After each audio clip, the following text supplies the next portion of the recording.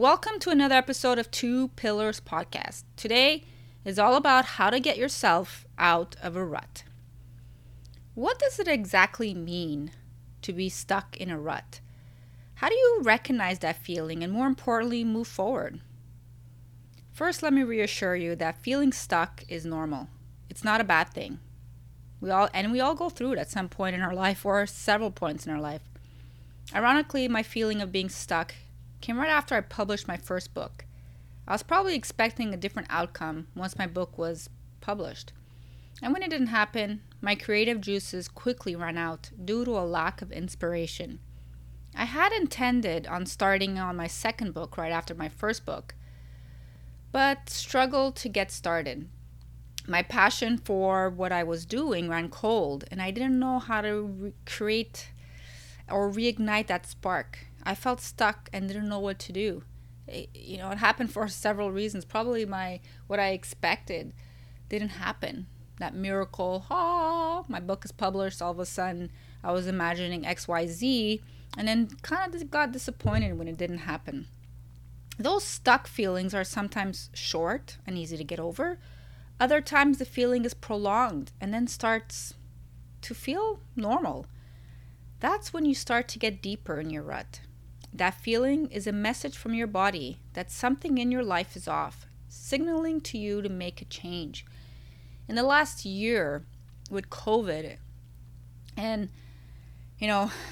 dreams being put on hold or vanishing, that feeling of your life being put on hold, everything being in a standstill, how easy it could have been to feel like you're stuck.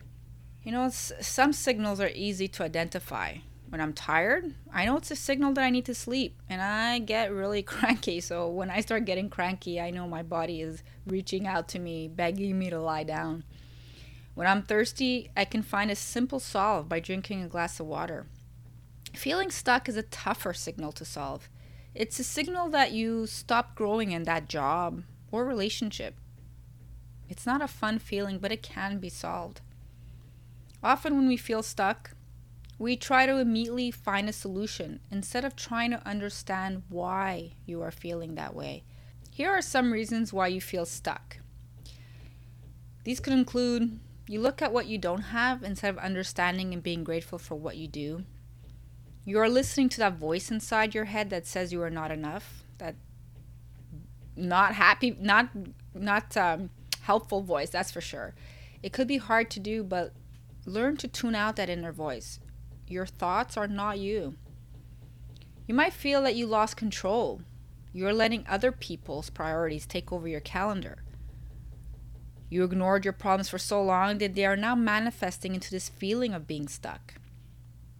Another reason is you keep doing what you've always done. If you're not getting good results, but don't change the way you do things, it's going to be more of the same. You may have stopped setting goals for yourself. These goals don't always have to be career-oriented, but keep things moving forward by continuing to aim for different goals.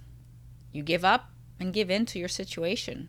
You find yourself in a situation that is not working, and you stop trying to find a solution. Or you may fear failure. You allow fear to control your decisions. Remember that if you give it your best shot and fail, you'll have learned something valuable that only prepares you for your next challenge. Or you may be waiting for the right conditions. Here's a hint. It rarely happens, if ever. Start where you are, learn along the way, and make changes as you move forward. Take a step back and make notes on when that feeling manifests. Do you notice any patterns? This could guide you in helping to find out the cause. Once you've identified the cause, it is now time to take some actions to get yourself out. One important thing to note: the way out is not a quick one-step solution. The way out of a rut is small steps. Have you ever gotten your car stuck in deep snow, ice, or mud? Putting your pedal to the metal will only spin your wheels and wear out your tire. It's the gentle pressure on the gas that can help to build momentum and finally get your car to start moving. Here are some steps to help you get unstuck. Number 1, start with step 1. Seems simplistic? It's often the simple solution that brings the best results. The only person you should rely on to push you forward is you. Number 2, decide where you will start. Drinking water from a glass is more effective than drinking from a broken fire hydrant. Despite the gushing water, a glass will solve your problem quicker. Don't aim to solve your problem all at once. Prioritize on the best strategy to start. Anxiety and overwhelm kick in when there's a lot going on. But even when you have a lot to do, it's impossible to do everything at once. The most effective way to make progress towards any goal is by doing one thing at a time. Make a list of what's most important for you to do. Do one thing first, then move on to the next. Keep repeating until your day is through. When you get distracted, come back to the one thing you're focusing on.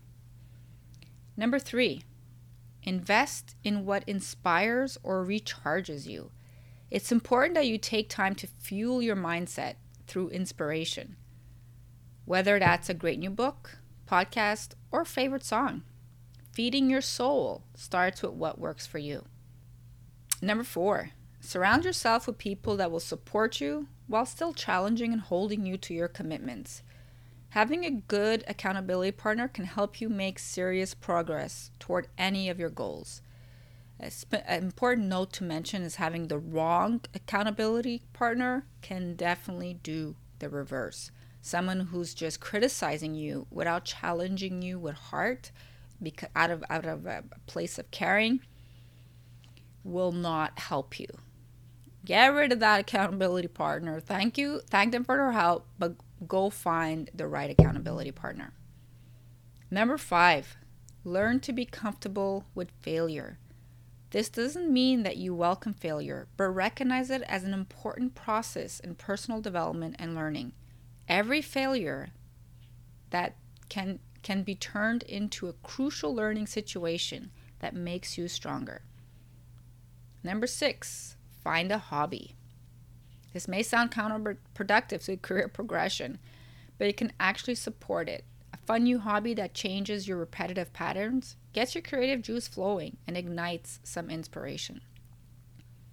Number 7, so important, celebrate every milestone and don't be so hard on yourself. And finally, number 8, this wouldn't be a spiritual or Christian podcast without emphasizing the importance of stepping away and taking quiet time for reflection and prayer. We all have the most powerful ally beside us in the Holy Spirit. Learn to let the Holy Spirit guide your path, and you won't be in that rut for long. Thank you so much for listening to today's episode. Please subscribe to this podcast. If you enjoy Two Pillars Podcast, rate and review it on iTunes. That is the best way to help get this podcast seen. See you next time on Two Pillars Podcast.